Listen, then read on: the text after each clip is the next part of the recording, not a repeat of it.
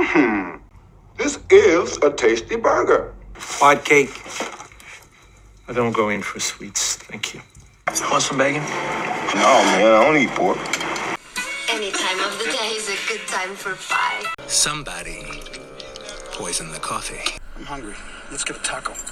Don't you just love it when you come back from the bathroom to find your food waiting for you? Coming up, the Fantasy Film and Food Draft, Tarantino edition.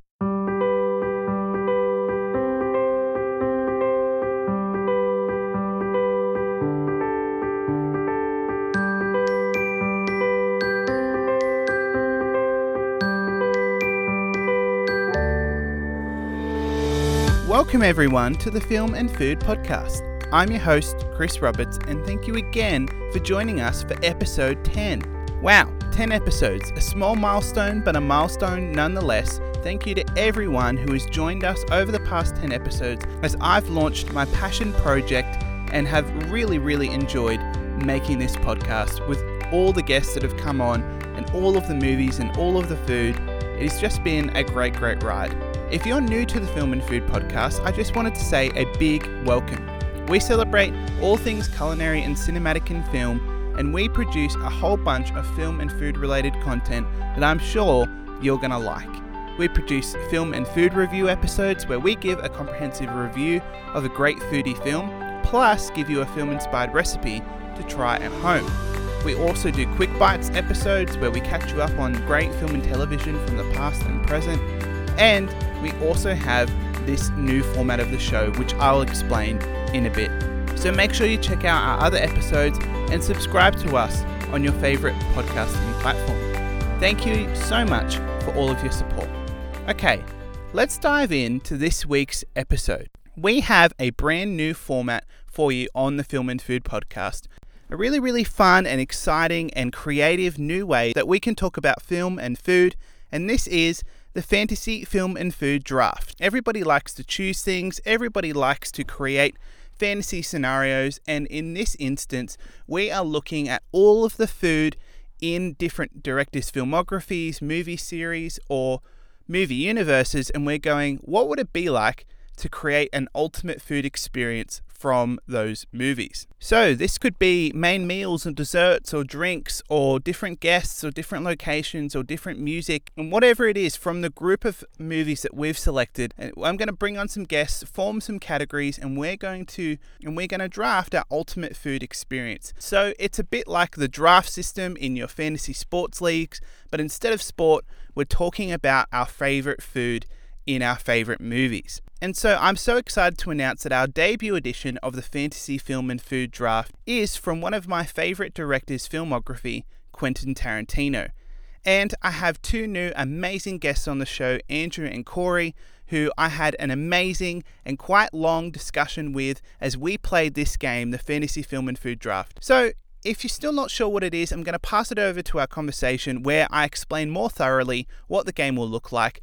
But before we dive into the conversation, we need you to play along at home. If you go on social media, you'll see the 6 different categories that we are drafting from to create our ultimate food experience from Tarantino's filmography, plus the draft order, so you can follow along with this episode. But we also want you to play at home. So get in touch with us, Facebook, Twitter, Instagram, or our email, fans@filmatfoodpodcast.com, and tell us what your ultimate Quentin Tarantino food experience would look like. Plus, if you have any ideas over movie series or directors' filmographies, or just a great bunch of movies that we could do another Fantasy Film and Food Draft on, let us know. We'd love to incorporate your ideas into the show.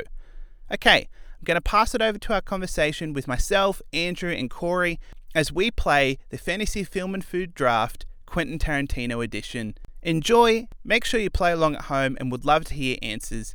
So here's our conversation.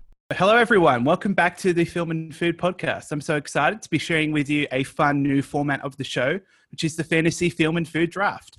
In the Fantasy Film and Food Draft, me and my guests draft our ultimate food experience from a director's filmography, maybe a movie series or a movie universe. And in this debut edition, we are creating the ultimate food experience from legendary, acclaimed, and somewhat controversial director Quentin Tarantino. Tarantino, of course, is known for his epic films filled with gratuitous violence, witty dialogue, and incredible soundtracks, but maybe most of all, Tarantino is known for the food in his movies.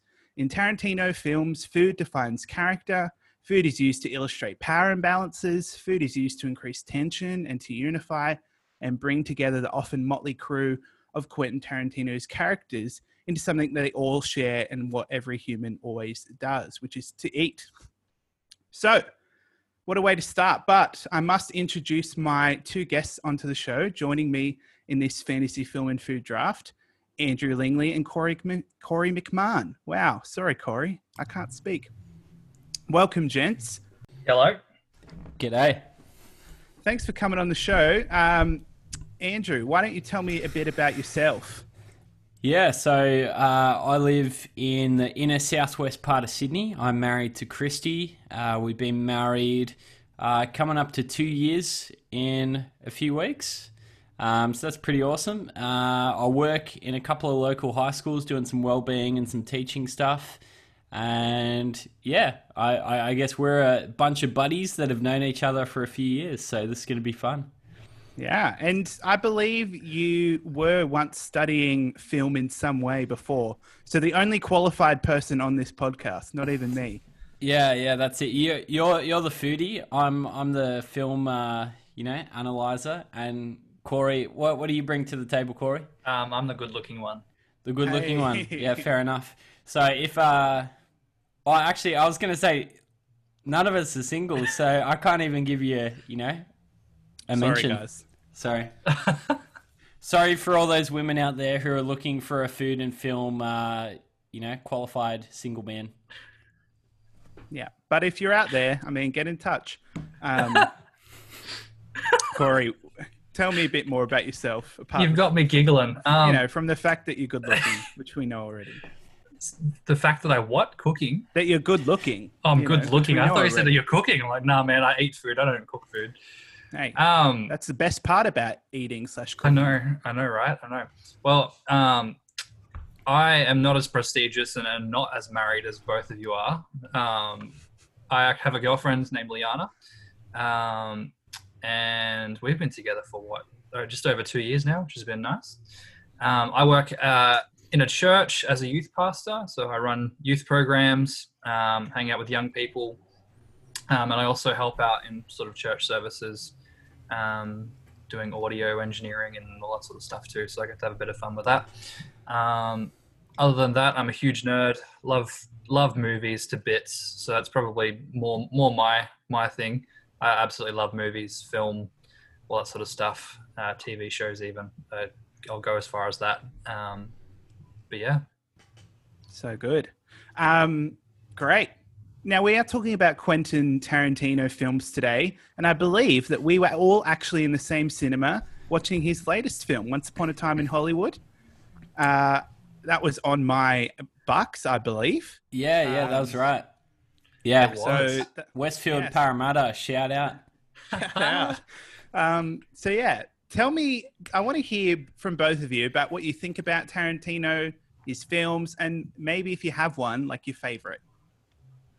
Yeah, good. All right, I'll go first. I've been a fan of Tarantino for a while. I remember actually watching, I think it was Pulp Fiction in English, which I don't know how we were able to watch that in English in high school, but somehow we did. And I just think there's just so much nuance in his films. There's obviously like some very, core parts of humanity that come out of the almost the best and the worst that are highlighted in each of his films. I love the kind of roller coaster ride that they are. I think he said it earlier, Chris, that it's almost like this motley crew of random individuals that's almost put in a blender and some kind of a cocktail of a movie comes out. So yeah, if I had to pick a favorite movie, that would be tough. I'd probably have to say there's an equal tie for first place, which is between Django and Inglourious Bastards. both are very good. Although Django was actually one of the first screenplays that I ever decided to read. And I was hooked by the screenplay. So I think that says a lot about a story, about whether a 200-page script can captivate you or not. Awesome. Agree. That sounds great. Corey, what about yourself? Andrew has very good taste, because that was very similar to what I was thinking in the sense of movies being top. I love history. I love history movies. I watch all the history TV shows or movies and things like that. Which is why Inglourious Basterds really stands out to me, because it's that historical thing, and I'm a big fan of World War II in the sense of history, and kind of the big events that holds for us as a human race. But I think something that I really like about Tarantino is he's willing to change history. He'll jump into a movie that's got some historical factor and he changes it up. So, spoiler alert, if you haven't seen Once Upon a Time in Hollywood, it's based on an actual historical event, but he completely changes the outcome of that event towards the end of the movie. And I remember the three of us sitting in that cinema going, man, there's been no blood lately. There's been nothing gratuitous, no violence. It's just kind of there's a couple of punches thrown and nothing's happening. And then it just all went off right at the end. Absolutely massively went off at the end. So I remember that was quite funny. Yeah. Sitting in that. Totally. I remember feeling tense for the entire movie, going when is something going to happen? Because you used to just being punched from the very start. Right, I mean, Inglourious Basterds, one of the first scenes is just absolutely intense, and you're just scared for characters' lives and things like that. But you're just not like that in that movie. And then towards the end, you're now I'm scared for their lives. Now I'm scared for these people. Yeah, totally. Yeah, he definitely has that. He's very good at making tension, and but also I think my favorite thing about it is the way he just changes history. He just gets a historical figure or a historical event and just completely changes the outcome of it. So I really like that about his films. Very good. Likewise, I think I got into Tarantino with Django.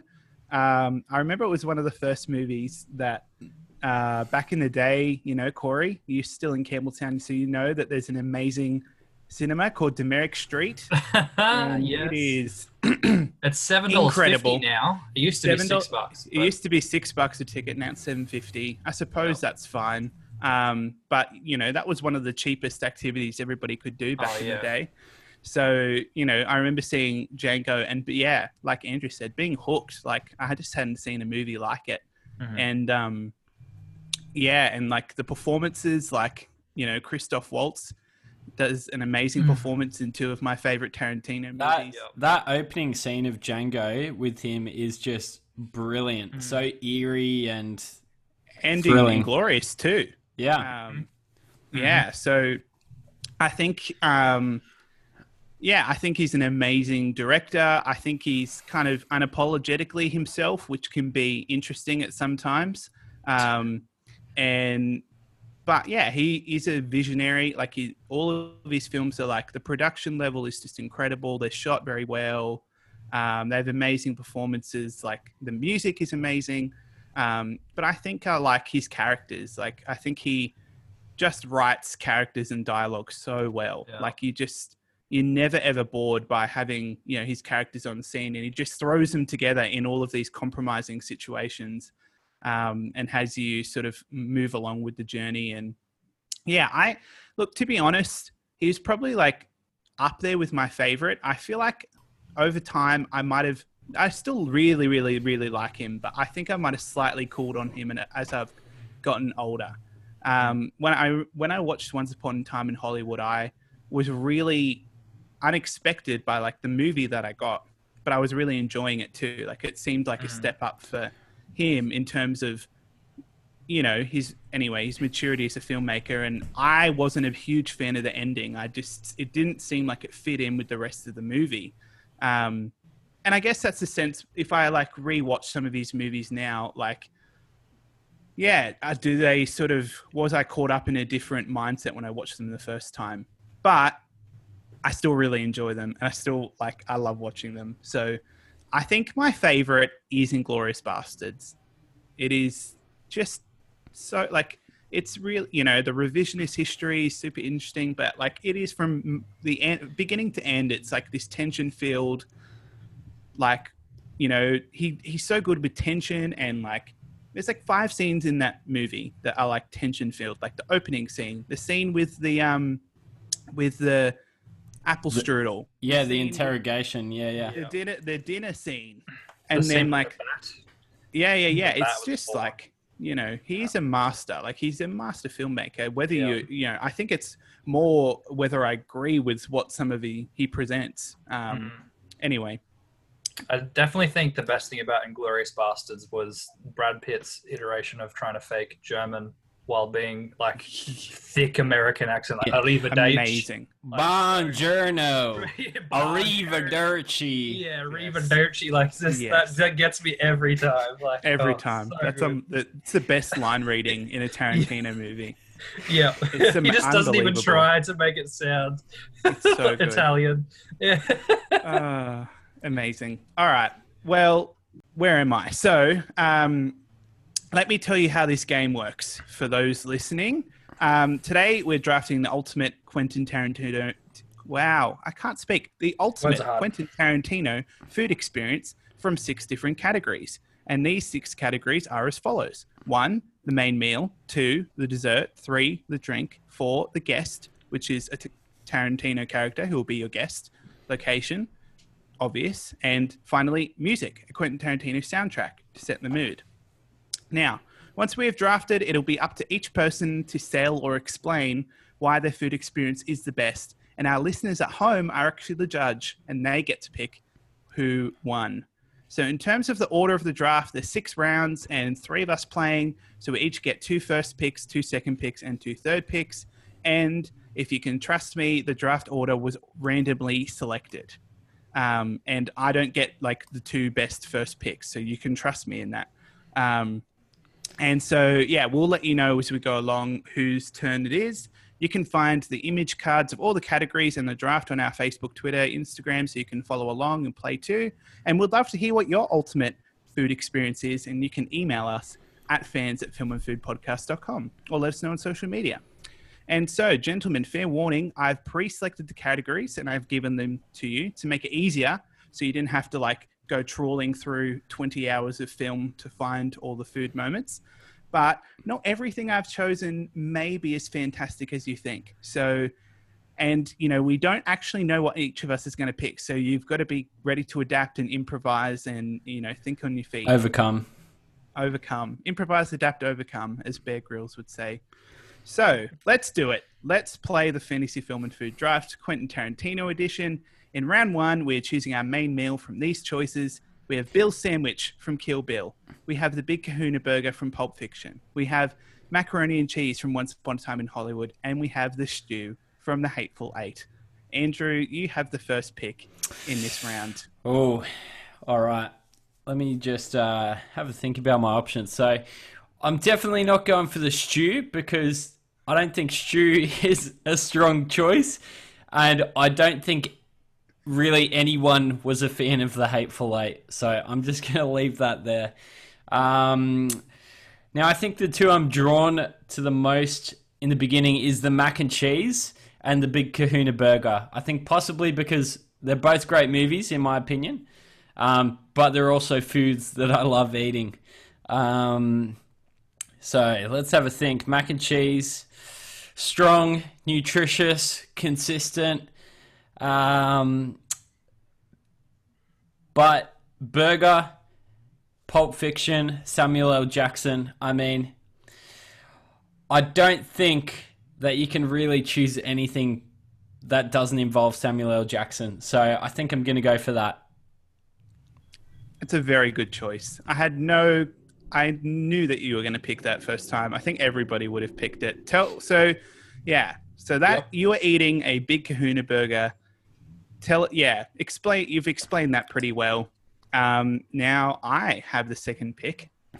So we've got Bill's Sandwich on the board, mac and cheese, and the stew from The Hateful Eight. Oh, I really wanted the Big Kahuna burger. I was hoping that one would fall through. Look, I'm the same. I'm Okay. stuck.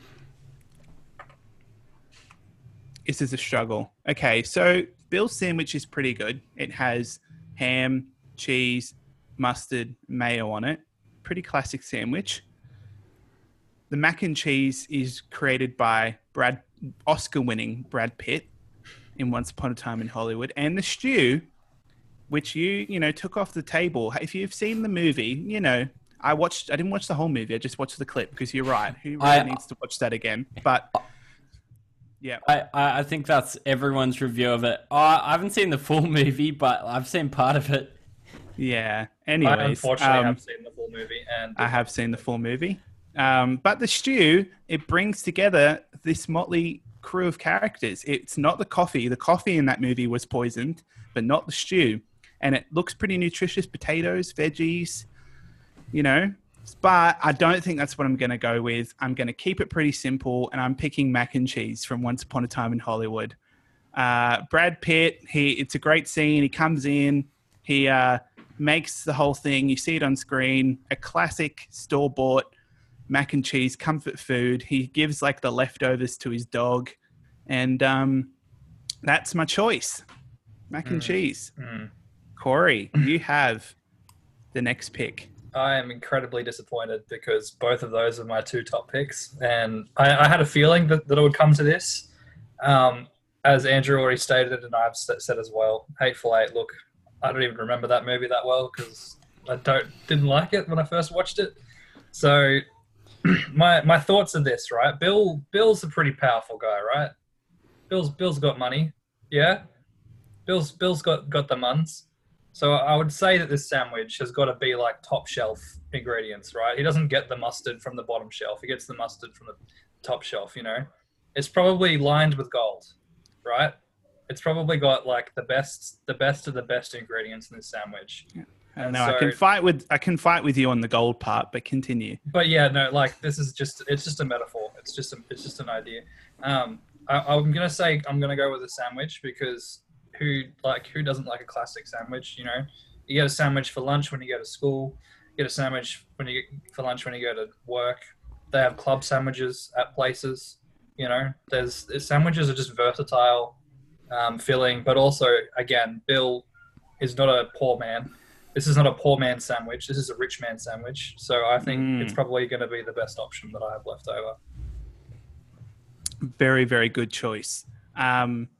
Great. We've all picked our mains. And I think it's worth noting that, look, listeners at home, we're really not going to have a 5-star culinary chef auteur experience with Tarantino food and film draft. This is going to be almost like what you would be eating at 17 when you've come home from school and you're really hungry.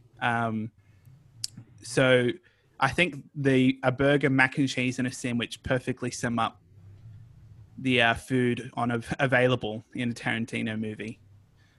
So let's move on to round 2, where we are choosing a dessert. And there's only 3 options. And I believe that all 3 of these options are really, really good. So we have apple strudel from Glorious Bastards. We have white cake from Django Unchained. And we have pancakes and bacon from Pulp Fiction. So I chose the mac and cheese, and I get to do the first pick in the dessert round. And I have a pretty tough choice here. Now, the apple strudel is incredible. It has a dollop of fresh whipped cream on it. And I am a sucker for cream and pastry. I just want to eat that thing. You have pancakes and bacon from Pulp Fiction, which, is an amazing combo. Maple syrup, bacon, butter.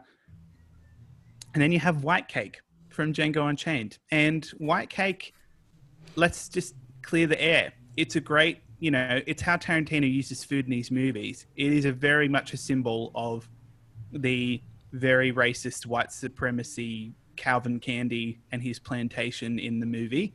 So it doesn't have great connotations, but if we're going to just narrow it down to the food itself, it looks extremely delicious. Oh, mac and cheese you're having pasta, you kind of need something to cut through it. Yeah, I'm going apple strudel.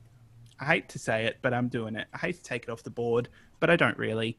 I'm taking apple strudel from Inglourious Bastards. It's going to have a nice apple flavor to cut through the kind of powdery, cheesy goodness of the mac and cheese. The cream will just add a nice flavor, and you're going to be satisfied from my meal.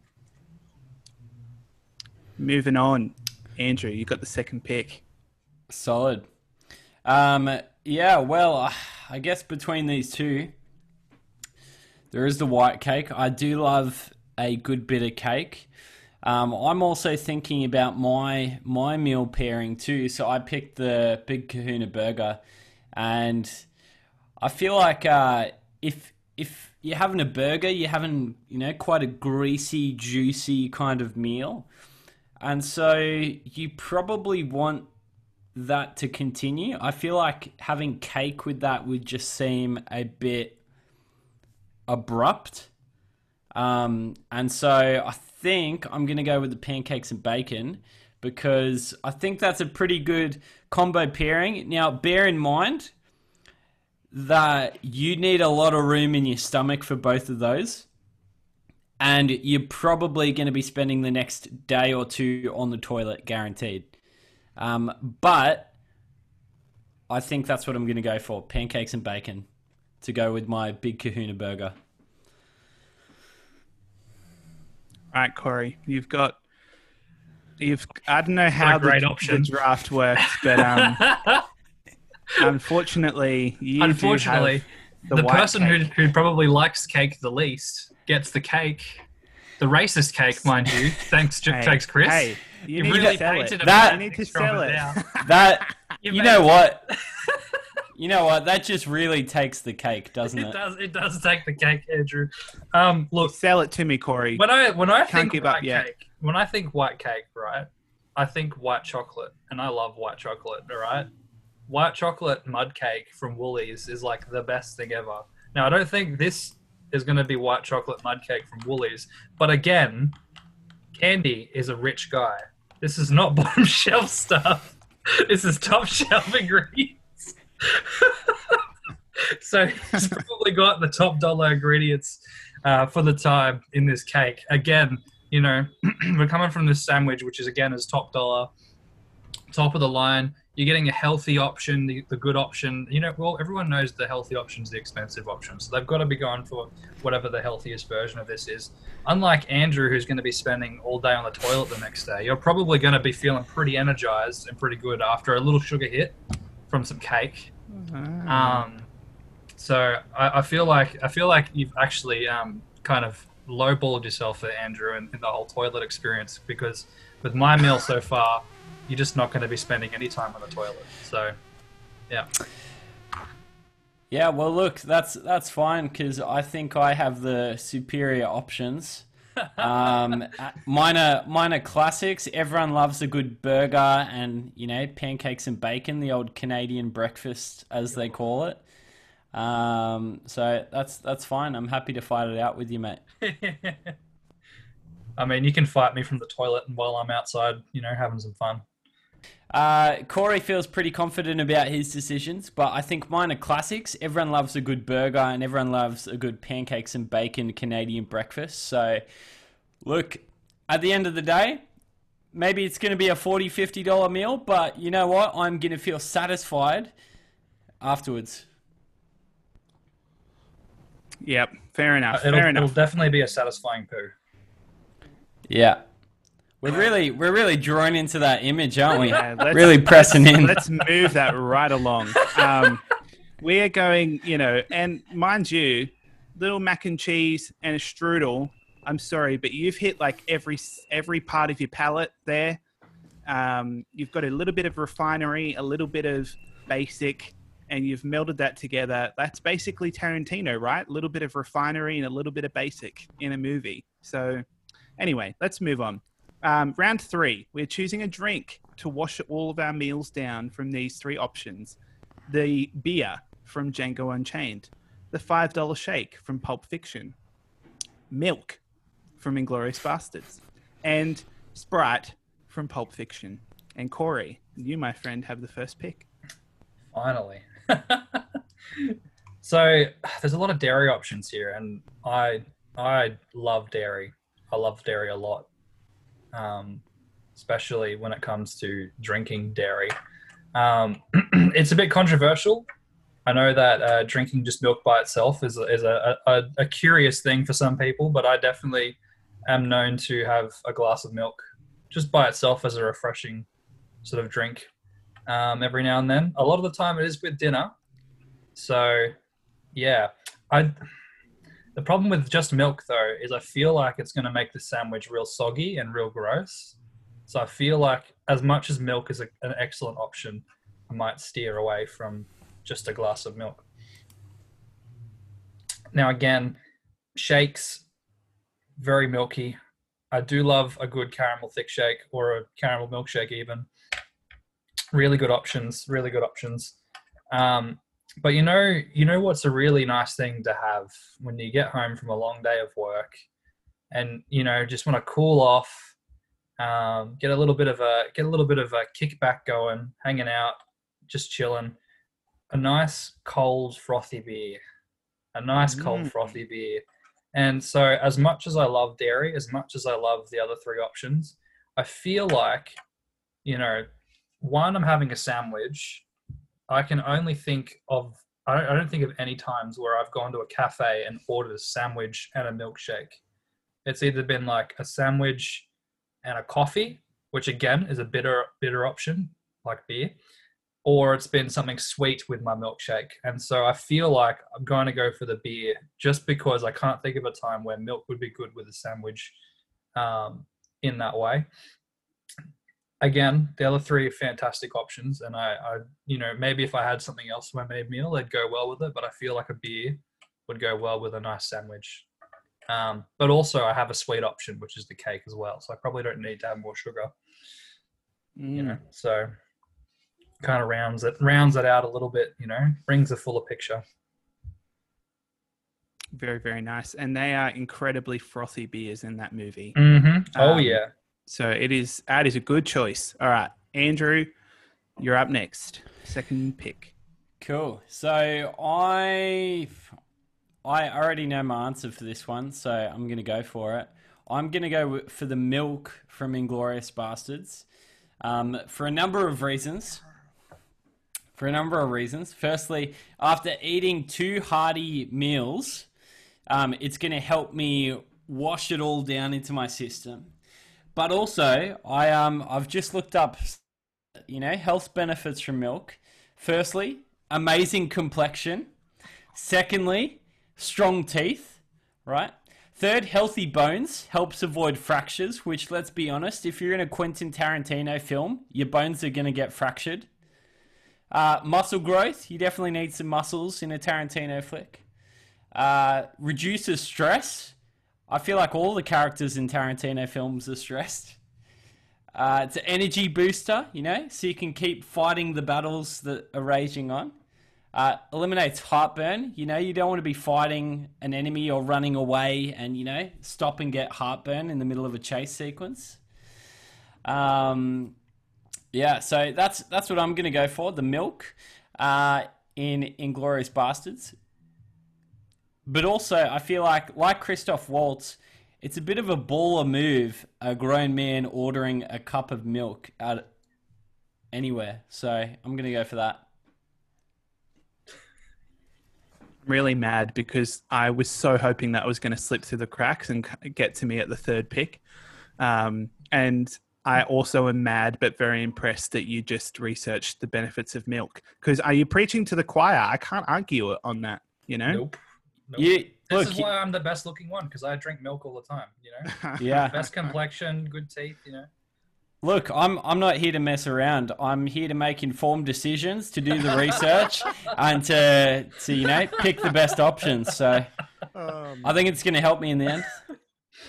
I love it. All right. Beautiful pick. And mind you, this is helping you, but that is fresh. There's no pasteurization, no homogenization. That is milk straight from the cow. That is a if you're willing to go there, like that is, you can't get better milk, can you? That's what milk that tastes like real milk. Yeah. Okay, third pick. So amazing choices. I can't knock you for either of them.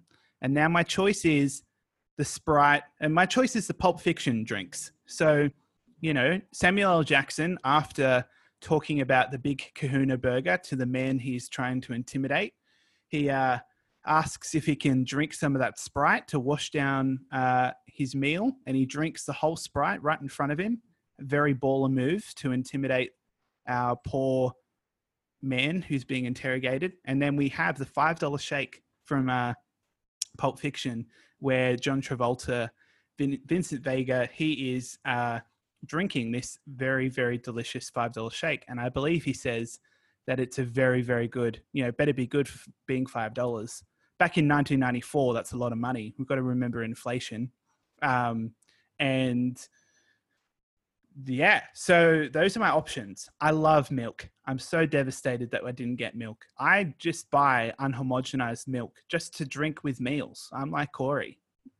Beth, my wife, was like, Beth was like, I know you're going to choose that. And I was like, well, it's the third pick. Will it get to me? And alas, it did not. So my choice is Sprite. Something, Sprite is a classic, just lemon fizzy drink. It's going to cut through a lot of like kind of carby stuff. Like it's quite refreshing. I'm not a huge soft drink fan, but I see the appeal of a Sprite after a big meal, especially like a mac and cheese apple strudel meal. But I'm actually going to pick the $5 shake from Pulp Fiction. Now, there's a great YouTuber by the name of Binging with Babish, and he produces all of these cool recipes and cooking videos about stuff, food from movies. And he did an episode on the $5 shake. And I did some research, and I believe it even has a little bit of Baileys in this milkshake. And I think that you have some mac and cheese, you have an apple strudel, like you're sipping along with a milkshake. You are going to walk away feeling like milkshake, right? Let's say your stomach is 70% full from your mac and cheese and your apple strudel. The milkshake's going to take you right up to that 100. You're going to leave feeling very, very content. You've had a delicious shake, delicious carbs in your cheesy goodness, mac and cheese, and a strudel. What a perfect meal. What a perfect meal. So look, I'm glad that I got that one. That's my choice. Chris, something to be aware of though is you got a lot of dairy in that meal there. I don't know how many lactose intolerant viewers you have or listeners you have, but you're losing a lot of people to vote for you.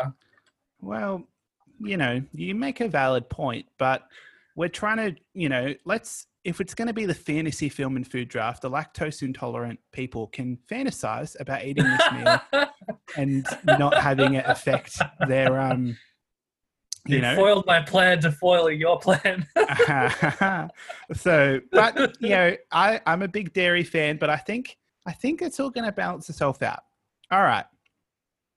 Wow. So we're halfway through and we've drafted all of our food items. So Andrew, you have the Big Kahuna burger as your main meal, pancakes and bacon as your dessert, and you have fresh milk as your drink.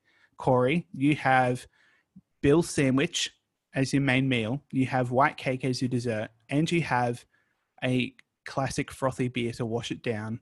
And I have mac and cheese, and my dessert is apple strudel. And finally, the $5 shake from Pulp Fiction as my drink. So how are we feeling about our food choices? Well, I just realized then that obviously that beer is from Django.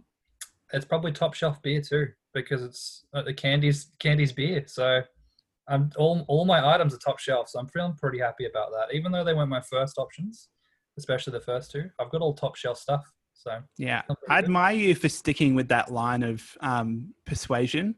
Just top shelf. You're just going to say that at the end, top shelf, everything. Yeah.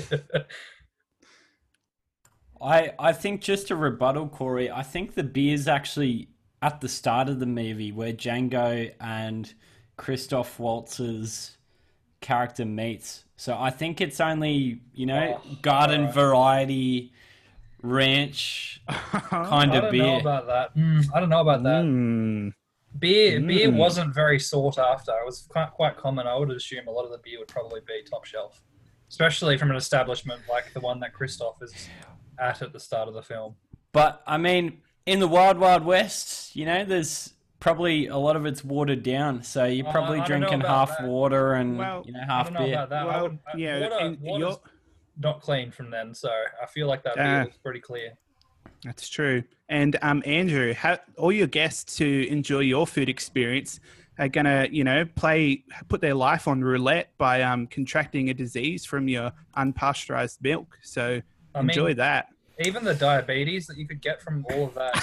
Look, fattening food like bacon, burger, the grease off that, that's going to fill up. That's going to clog up the veins very, very quickly.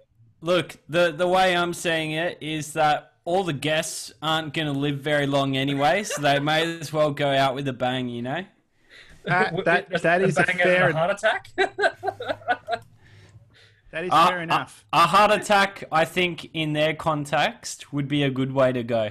Probably. You're not wrong. That's true. Not many characters survive a Tarantino movie, so yeah, if you're going to go out eating, Yeah. All right. Well, let's move to round 4. And remember, you may think that these next 3 rounds don't mean much, but look, you could have the best food in the whole world, but be eating it in the worst place or with the worst people or with terrible music in the background. It's all about the setting. It's all about the context. So here we are now crafting the particulars of the food experience. So now we are moving to round 4, where we get to choose a guest. Quentin Tarantino has a number of amazing characters in his movie, so we're choosing a guest to have along with you as you dine. So our choices are Cliff Booth from Once Upon a Time in Hollywood, Beatrix Kiddo from Kill Bill, Jackie Brown from Jackie Brown, Mr. Pink from Reservoir Dogs, and Vincent Vega from Pulp Fiction. Andrew, you got your first pick. Right. Well, I got to say I'm a little disappointed that Brad Pitt Arrivederci isn't in here, because he would definitely be my top shelf pick. So let me go through this. At the moment, I'm tossing up between Beatrix from Kill Bill, Cliff from Once Upon a Time, and Vincent Vega.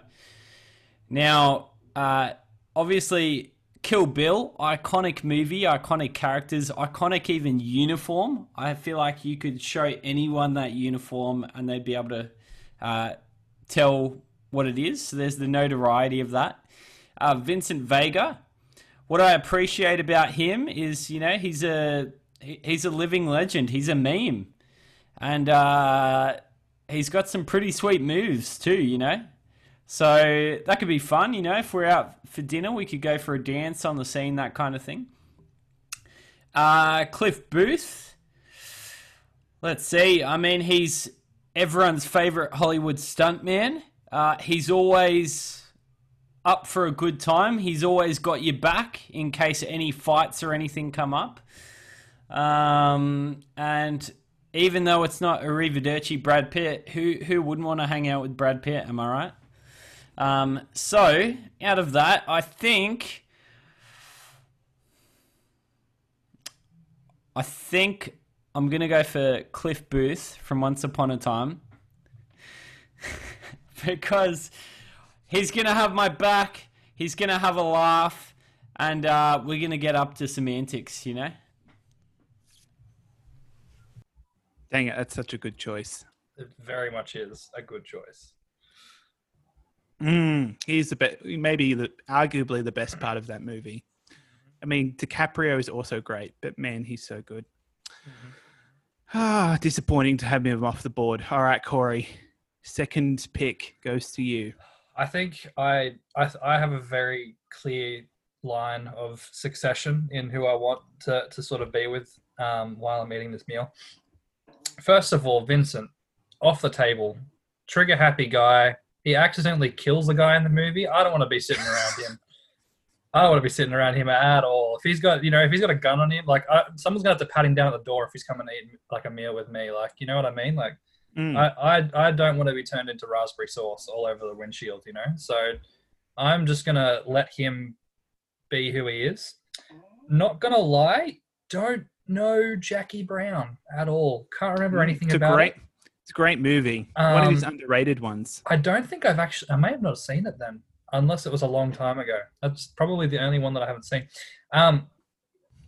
So that's off the board because I have no interesting facts about her whatsoever. Mr. Pink. Now, Reservoir Dogs I've seen once, and I saw it maybe 4 or 5 years ago. I do remember it being good. I don't remember much about Mr. Pink at all. So this may be cheating, but don't pick Mr. Pink.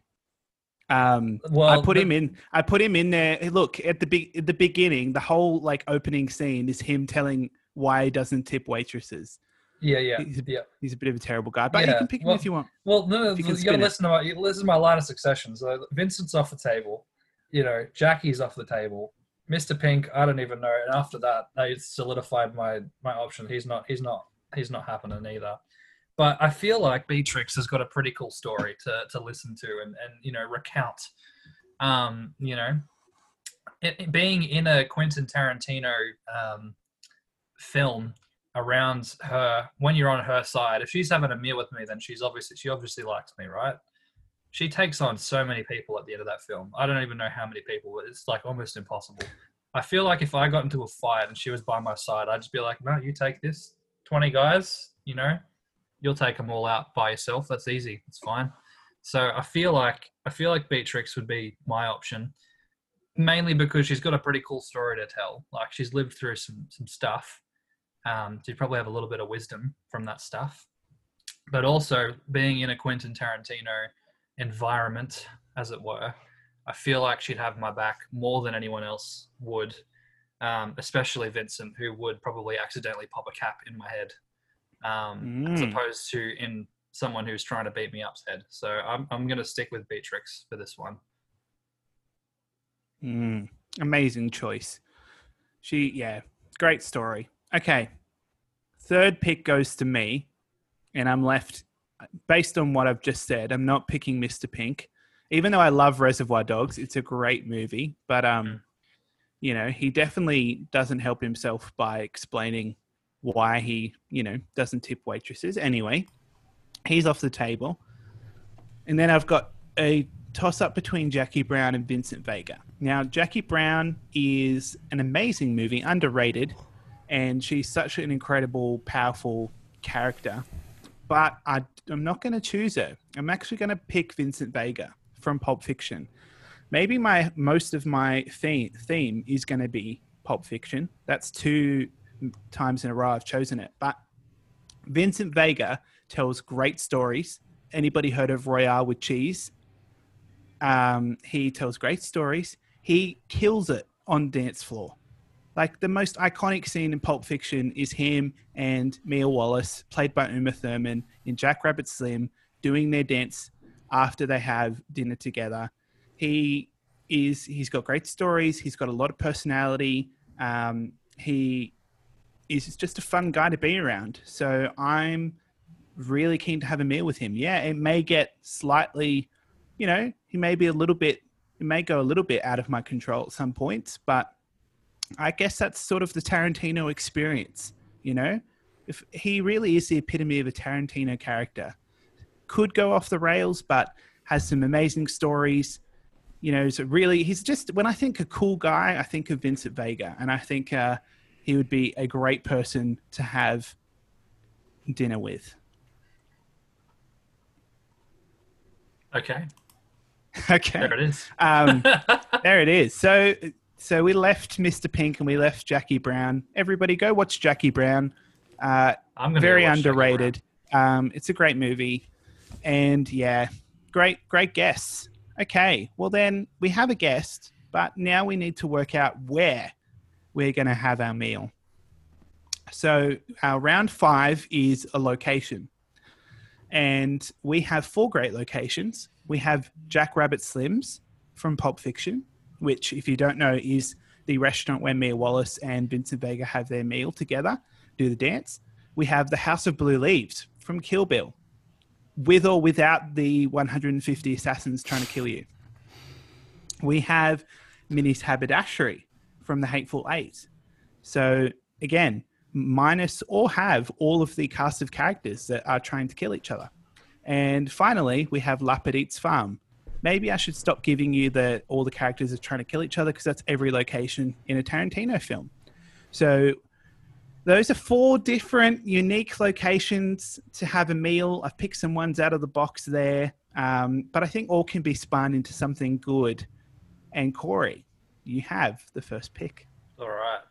I've already know what I'm going for, but I just want to explain why I'm not going for the other ones, right? Lapidite's Farm.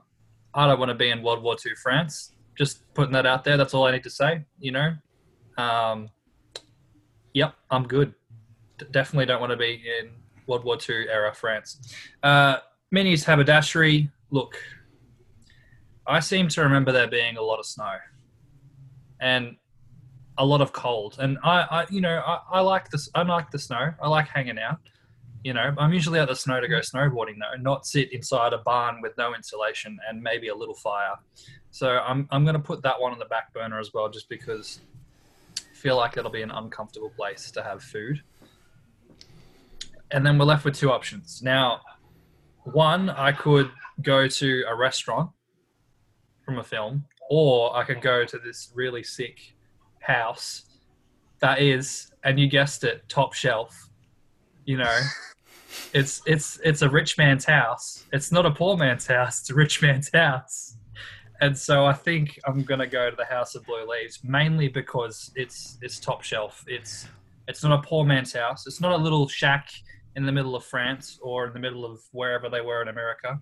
It's not just a restaurant, but it's a nice place. I'm going to opt for without the 150 assassins trying to kill me, just because that makes it a little bit more comfortable. Look, Corey, I think solid choice, mate. But I think as well, even if the assassins were there, you picked Beatrix, so you'd be fine. I'd be fine anyway. You picked the right person to take to that house. You're right. Look, credit to you. That was good. Let's just say the 150 assassins are there. I'm actually in that scene, just in the back corner, eating a sandwich while she's doing her work, and just putting on a good show for me. Just, that's just how it goes. Dinner and a show. Who doesn't love that? Yeah, exactly. Yeah, so, she could literally walk you through blow by blow the way she killed all those 150 assassins. 100%. If you wanna sit there and watch as that happens, as that unfolds, completely unaffected, have a nice sandwich, cool beer by your side as well, and then some cake for afterwards. Share a slice of cake with Beatrix afterwards. She's done. Look, I'm not going to lie. You've turned it around with the last 2 choices. Like, you're convincing. I was a bit worried there for a while. This is good. This is good. No, I'm a fan. It's good. Okay, I have the second pick. And look, I think as much as I want to pick the on-location choices, I do feel like I need to give Andrew a bit of a disadvantage and make him pick from those. I could swing them to be it would be like going to an Airbnb with this beautiful farm, and I'll let you do that, Andrew. But I'm going to stick with my Pulp Fiction, and for my 3rd pick in a row, of course, I'm going to pick Jack Rabbit Slims from Pulp Fiction. It's a restaurant. It's a retro, amazing restaurant, classically themed dance floor. I can also get Vincent Vega to give me a walkthrough, show me some of his dance moves. You're not wrong. That's a good idea. Honestly, what a night. What a place to have a meal. You feel like you're in a Tarantino movie, literally. And I can't think of a better location to sit down, chow on some mac and cheese and some apple strudel. Admittedly, they feel a bit weird in a Jack Rabbit Slims restaurant. But I'm going to go with the guest and what the guest can bring in that location. And I'm picking Jack Rabbit Slims. Andrew, over to you. Well, thanks so much for your help, So really, it's between Minnie's Haberdashery or Lapidite's Farm. So let me talk through these options for us. So I guess the advantage of the haberdashery is this beautiful mountainside location.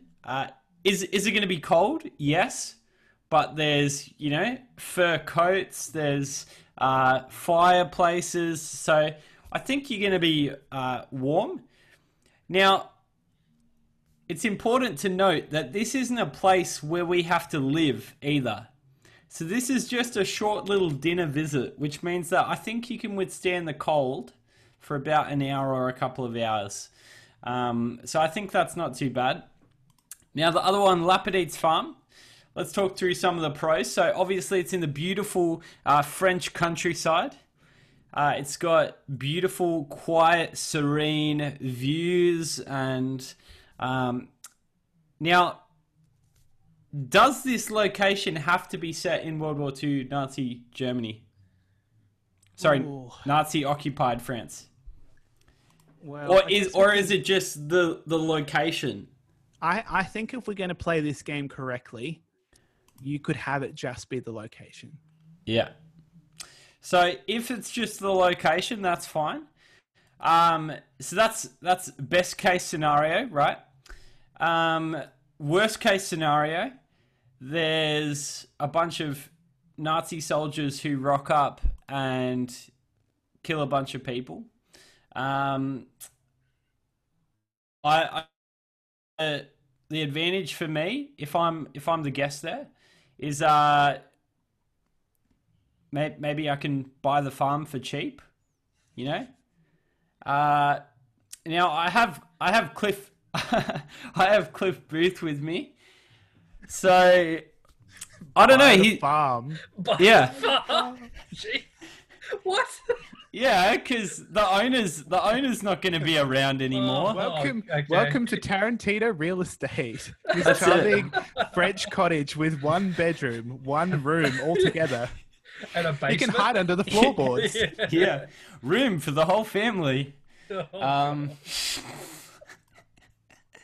Now, I do have Cliff Booth with me. I think that's an important distinction to make because that guy, I think he could take on a couple of Nazis. He's pretty tough. I don't know. Bullets hurt. Yeah, well, but he seems to be like kill-proof, and he has a dog that would just maul at least a quarter, if not half of the soldiers. So, you know what? I think I'm going to go for the French countryside. It just sounds like a beautiful, nice, relaxing time with some close friends, a nice intimate affair. It's a farm, so there's already pigs on the farm to get my bacon for my pancakes. There might be some wheat there to make my pancakes.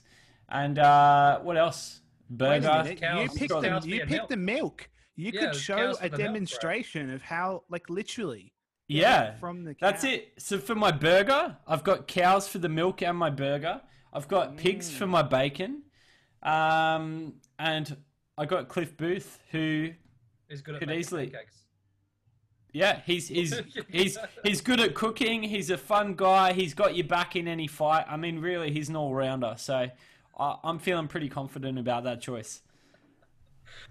Look, I'm very impressed with how you've sold that. I still think it should be a Nazi Germany, France. I didn't think of the farm fresh, locally sourced ingredients. Yeah, for all those Northern Beaches viewers, you want your farm to table stuff, and who doesn't want to go to the French countryside? Am I right? So I really think I've got the support of the people behind this one. Look, I'm not going to lie, you probably do. It's like the Harris Farm of France. It's the OG Harris Farm. Yeah. Except it's Lapidite's Lapidite's farm. Soon to be Andrew's farm because it's going to go cheap on the real estate. He's going to sell it. Oh man, that's so good. All right, well, our final round is music, and we get to choose from 4 of Quentin Tarantino's soundtracks. Those being from Pulp Fiction, Django Unchained, Reservoir Dogs, and Once Upon a Time in Hollywood. And I have the first pick. So, my choices. All of them are really good. I think I'm going to take Once Upon a Time in Hollywood off the board. I don't, it's a good soundtrack. I don't know if I'd put it in the S tier, as they would say, if you're, doing the rankings. That leaves me with Reservoir Dogs, Django Unchained, and Pulp Fiction. Now, I could do 4 choices in a row and do the Pulp Fiction soundtrack. And look, these other choices are going to have to convince me not to. Now, there's some good moments in Django, like especially, when he finally,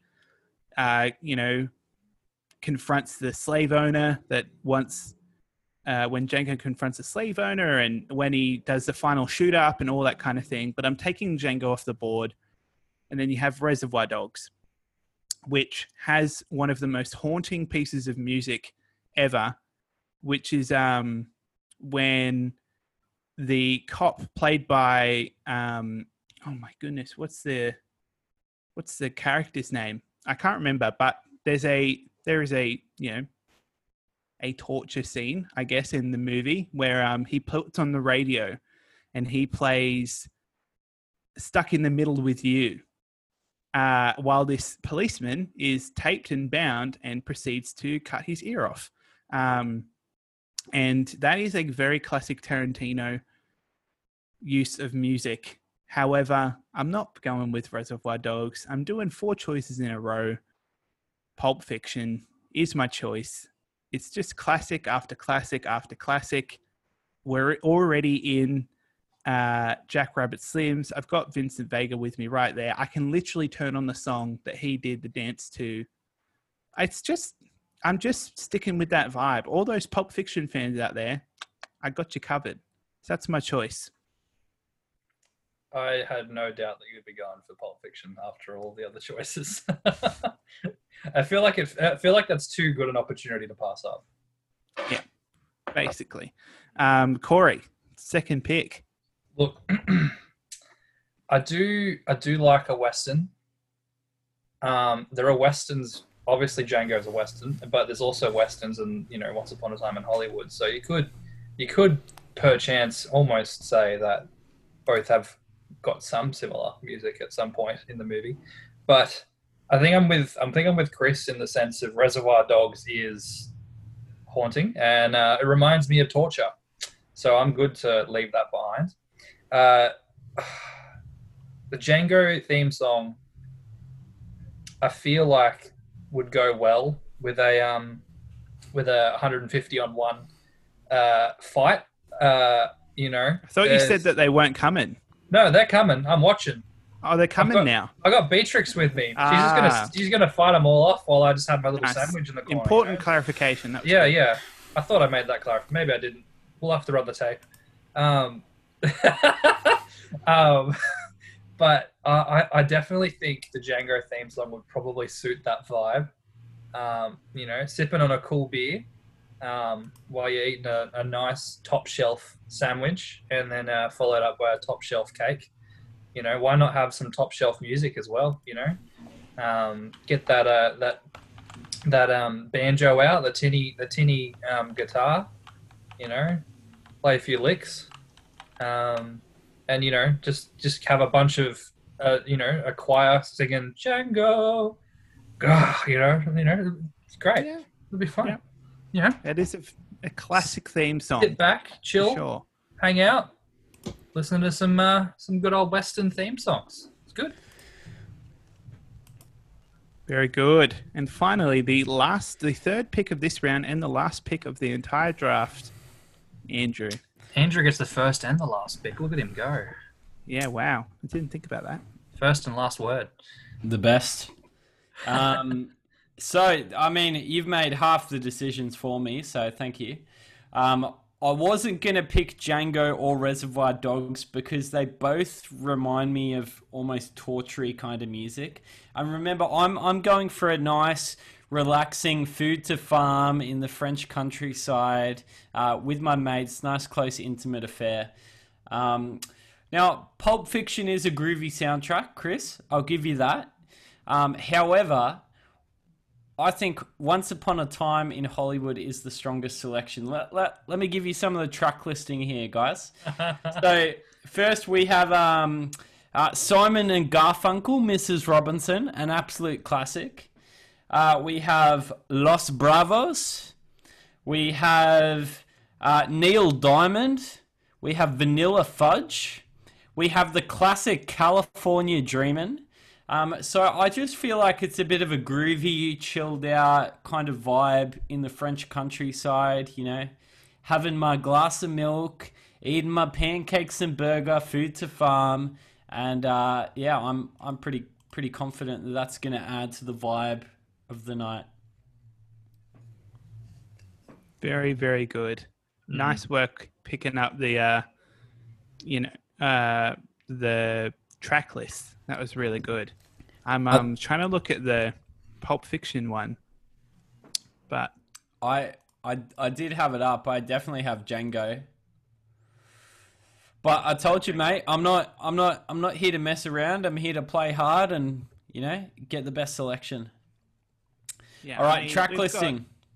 We've got the Tornadoes. We've got Dusty Springfield, the Centurions, Ricky Nelson. You got Al Neil Green. Diamond too. He really likes his Neil Diamond, doesn't he? Yeah, Neil Diamond, like Chuck Berry. That's the stuff when they're dancing. Cool and the Gang. Yeah, it's not a bad soundtrack. That's why I picked it first. But you have convinced me that Once Upon a Time in Hollywood fits your vibe. All I'm gonna say is Jamie Foxx. Not only is he an actor, but he wrote 2 of the songs in the Django track list. So just putting it out there, you know, if you wanna Diverse range. Exactly. If you wanna diversify your musical taste, go have a listen to that track list. You know. Very good. Okay. Well, that's it. We have 3 different ultimate food experiences chosen, and what I want you to do is I give the floor to everyone to walk me through one by one. If I don't, I'm going to do that again because I smashed my mic. What I want to do is I want to give the floor to everyone to explain your ultimate food experience. Walk me through why it is the best, category by category. Corey, you can go first. Oh, you're putting me on the spot here, Chris. All right, well, is it all right if I just change it up a little bit? Because I feel like I need to set the scene before I get to like. You can you sell it however you want. You just can't change your categories, obviously. No. That's not happening. Yeah, see. So, you know, I can't remember off the top of my head, so I may need one of you to help me here. But the House of Blue Leaves, is that at the top of a somewhat higher building? No one remembers. All right, that's good. Let's just imagine that it is. I'm pretty sure it is. I'm pretty sure it's at the top of a semi-big. I'll do some research. Fantastic. We're all good at Tarantino films. So you know, you get into this building. You're welcomed at the door by the butler or whatever his name is, the doorman. Greg, you know, lovely guy, leads you to the elevator, in which is got another man standing in there to press the button for you. So, you know, it's COVID safe. You don't need to touch any buttons or door handles or anything. You get led up to this penthouse called the House of Blue Leaves. You know, you're welcomed at the door by 150 assassins fighting off Beatrix. You know, you're led to a little nice corner, cozy corner, some lounges. There's a beer sitting there ready for you to go, nice and cold. You've got your sandwich laid out. Again, top shelf sandwich. You know, all the ingredients are from the top shelf. They don't you know, skip out on the good ingredients here. You sit down, take a nice bite of this sandwich, and you just get to enjoy the show. Get to enjoy the show. And, you know, I find that for me, when I'm drinking a nice, you know, sandwich with a beer, you take a bite and then you have a bit of a sip of your beer just to kind of wash it down a little bit, get those flavors in. But also the beer is refreshing after a nice long day at work. You know, it's gonna calm you down a little bit. It's gonna warm the senses, warm the gut, as it were, make you feel quite kind of nice just for the afternoon. And then Beatrix, you know, finishes what she's up to, comes and sits down with you, and you guys get to share a slice of cake together for dessert. And you know, get to chatting, hang out. You know, she tells you a little bit about her life. You get to tell your story to her as well. And it's just a nice night in a nice apartment at the top of a very, very top shelf building, as it were, with some top shelf food. So I'm really sticking it to the top shelf stuff. But yeah, that's and you cannot forget that Jamie Foxx is singing in the backgrounds. You know, what a smooth guy, Jamie Foxx. He's singing in the background to you. He's serenading your cake eating with Beatrix. So I feel like that's a pretty nice night out. Nice. Beautiful. Corey, can you use top shelf in a sentence? Like, can you define top shelf? Define top shelf. So, this is how I would define top shelf. All right, are you ready for it? I'm ready. Are you prepared? Are you prepared? It's not bottom shelf like what all you guys are eating. So, oh, what kind of a definition is that? Let us. If I buy a quality ingredient and I put it on the bottom shelf of the shelf, does that change the quality of the ingredient? No. So then, what's the difference from the between top shelf? What's the difference between a bottom shelf and top shelf then? You moved it from the top shelf, mate. Now think about it like this: your vegetables, your nice nutritious vegetables, you know, your potatoes, your truffles, all those kind of things. Do you keep them in a high shelf, or do you keep them closer to the floor where it's cooler, where they can stay fresh, you know, all that kind of thing? I usually keep them in the fridge, mate. And do truffles and potatoes, do they grow at 10 meters high? No, they're close to the ground. They're close to the ground. Well, you know what? You might want to think about when they're doing picked, that. they are put on the top shelf. Well, let us know what you think, ladies and gents, in the comments. What is top shelf? What is top It's all shelf? subjective. What is top maybe shelf we top need dollar? maybe That's we what I need think someone it on is. here to define how to give a definition, because I don't know if that makes too much sense. I'm just trying to make mine look better than yours, all right? That's all I it know. is. Top shelf is better than yours, all right? That's all it needs to be. Well, look, you can say it, but is it true? Well, we All right, can't decide Andrew. that, can we? You got to sell me your experience. All right. I'm going to set the scene. So, ladies and gentlemen listening to this, why don't you close your eyes? Unless you're driving, please don't close your eyes if you're driving listening to this. But close your eyes. I'm going to set the scene for you. We're going to do some AMS kind of vibe going on here. So, we're in the beautiful French countryside. Lapidite is out milking the cows and, you know, preparing a smorgasbord for us. The music is playing, you know, you got some Neil Diamond in the background. It's absolutely beautiful, nice romantic, summer, springtime in the French countryside.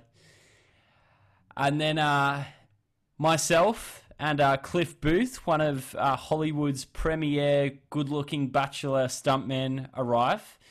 So, you know, the ladies that are single, I could hook you up with Cliff, you know. I could be your wingman.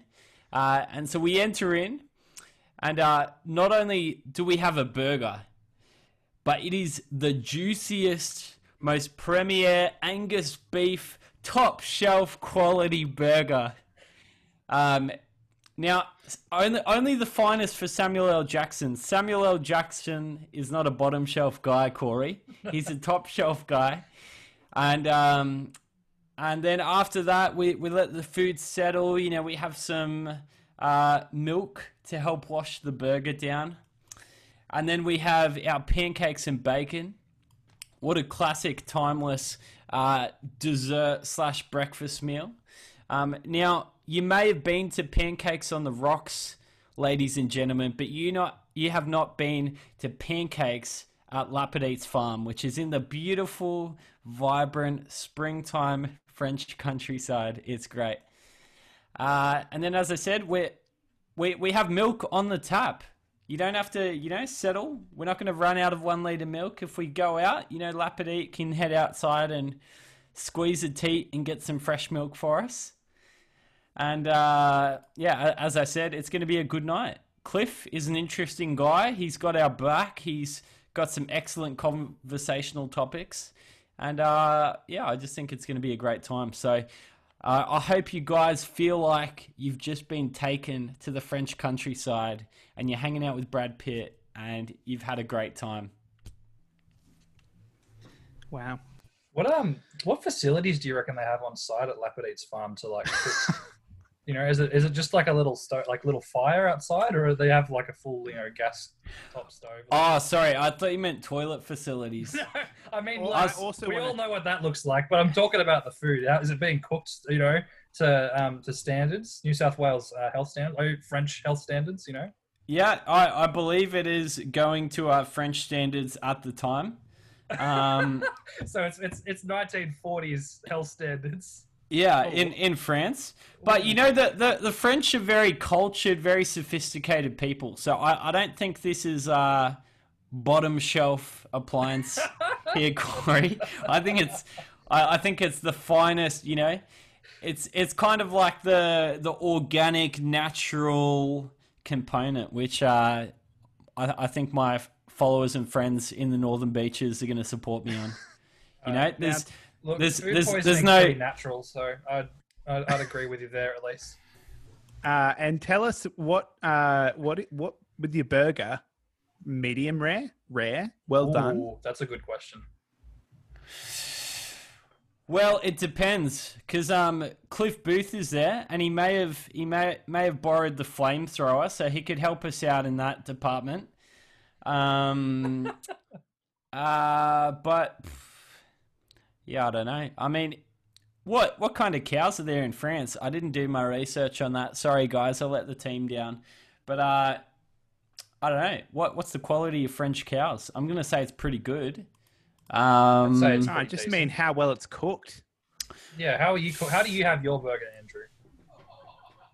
I mean, to be honest, I don't really get a choice. It's not like they say, how do you want your burger? But I'm gonna say it's gonna be not rare, but not super well done. Probably a medium to medium rare for me.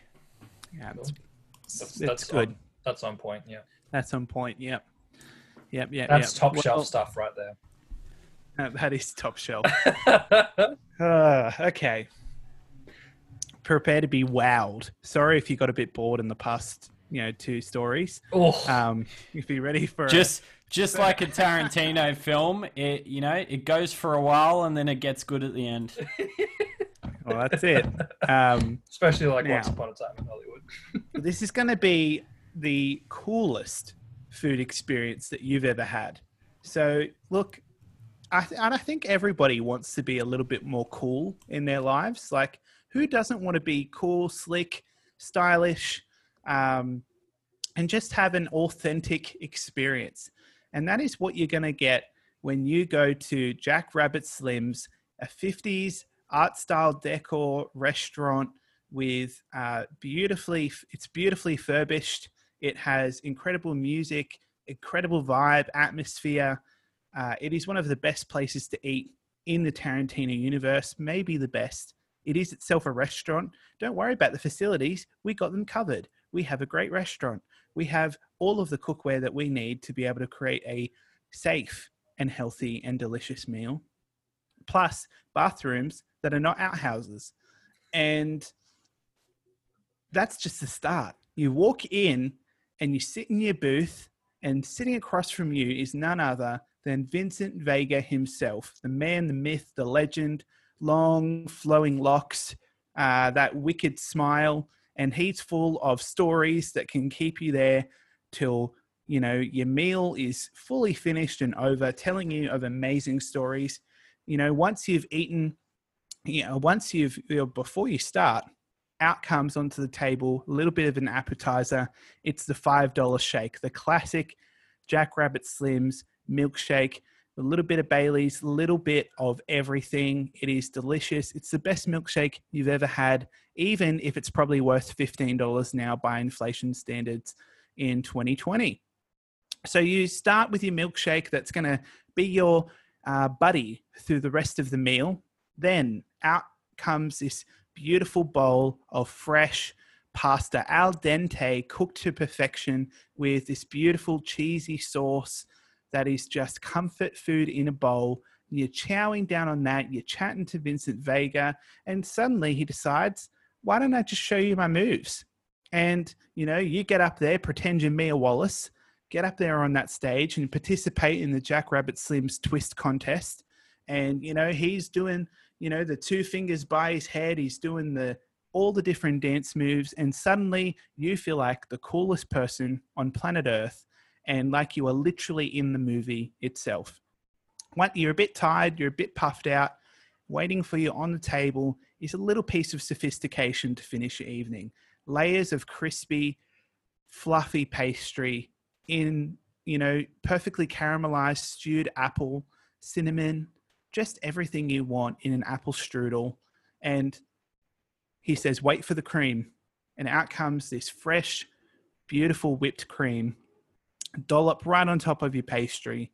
And you bite in, you hear the crunch of the pastry and you taste it. It's flaky, it's buttery, and it's a little bit soft as you get closer to the apple. And you can't think of a perfect way to finish your evening.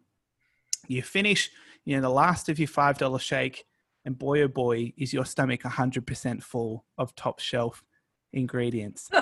And you've done all of this. And in the meantime, you've had the hits from the Pulp Fiction soundtrack playing. You've listened to Chuck Berry as you've been doing the dancing. You've listened to Link Ray, Ricky Nelson, Gary Sherrill, the Centurions, Dusty Springfield, the Tornadoes, Brothers Johnson, Kool and the Gang, and Neil Diamond. Just a constant array of hits that is just keeping up this cool, vibey, fun atmosphere. And you're having the time of your life. You're having an amazing conversation. You're in an amazing location. And you go home and you think, wow, I've never and will never again have such an ultimate food experience. Well done, Chris. Well my done. My first thought when you were like, I'm going to have a cool experience was like, why did you not pick Minnie's place from Hateful Eight? Because, that's the coolest experience you'll ever get. Ha ha ha ha ha ha ha. I didn't pick that because the only thing I remember from that movie is the running gag is that the door sucks. You have to really push it. And I'm like, that would be a turn off as a guest 100%. if the door was terrible and you were worried if you're going to get super cold. Yeah. So, yeah, well. You really sold Jack Rabbit Slims though. What a place. Doesn't sound like a McDonald's. It sounds like a McDonald's premium. Excuse me. Premium. Get rid of the McDonald's. It's just premium. No. It's just McDonald's premium. Any final arguments, rebuttals, things you want to say? Not really an argument or a rebuttal because I think the fans are going to be behind me here. But I have an idea for our next one of these that we do. Okay.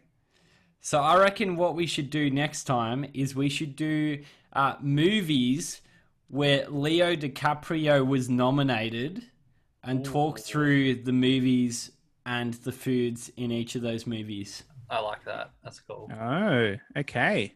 A Leo DiCaprio version.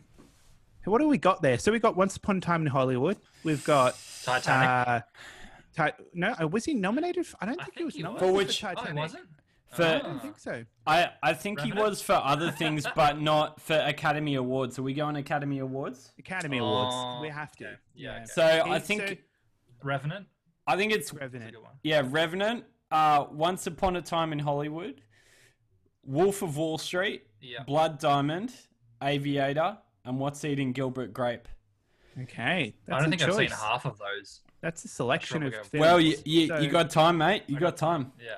All right. Well, let's set a date in a couple of months or a month or again. two and do another one. That was Sick. great. That's a great idea. And I have a Yeah. better idea. Why don't we Oh. do a Star Wars one and rate Blue Milk? Oh, Right? blue milk. Blue Milk. Mm. Straight from the teat, episode 7 or 8. You know? Yeah, I do know? like that episode. I do like that episode of Star Wars. I'm wondering whether half the people listening are going like, "What the heck is Brie Milk?" Yeah. Well, you're gonna have to go watch Star Wars and find out. Corey, if you talk about Star Wars Episode 8 on any form of the internet, you're going to get a lot of hate and a lot of love because that is a love-hate movie. I liked it. I loved it. I thought it was great. Look, I have a love-hate relationship with the Disney trilogy, but I feel like that's a very fair point. You know? I think we can all agree on that. Yes. Anyway, lots of good ideas. I'm glad that this was a hit. All right. So my challenge is I do a recipe with every episode. And what I'm going to do is I'm going to recreate my chosen meal and cook it at home and give you the recipe for all of you listeners there at home. So mac and cheese, an apple strudel, good luck to me, and a $5 shake. So that'll be a lot of fun to make. If you want to follow me on my personal Instagram, that's probably where you're going to see all the highlights of me trying to do that dish. I'd really love to see Andrew, go to get his meal done in France. Go over there, kill a cow, cut it up, make some patties out of it. I don't think we have that in the budget, but if you can source it. But if there's any potential sponsors listening, and we'll be break from this message from our sponsor. Basically, just sponsoring Andrew to go to France to kill a cow and make it into a burger. Any of my Northern Beaches fans out there, help support me. Help support. Give to charity. It's good. The Andrew Goes to France charity. Get a GoFundMe going. It's tax deductible. Oh, man. And insert a clip of me talking about how I went here. Okay, so I recreated the meal that I drafted from the Fantasy Film and Food Draft. This is the Monday after we did the episode. This is a Monday after we recorded the episode. And so today I made a bowl of macaroni cheese from an Australian boxed brand of mac and cheese called Kraft.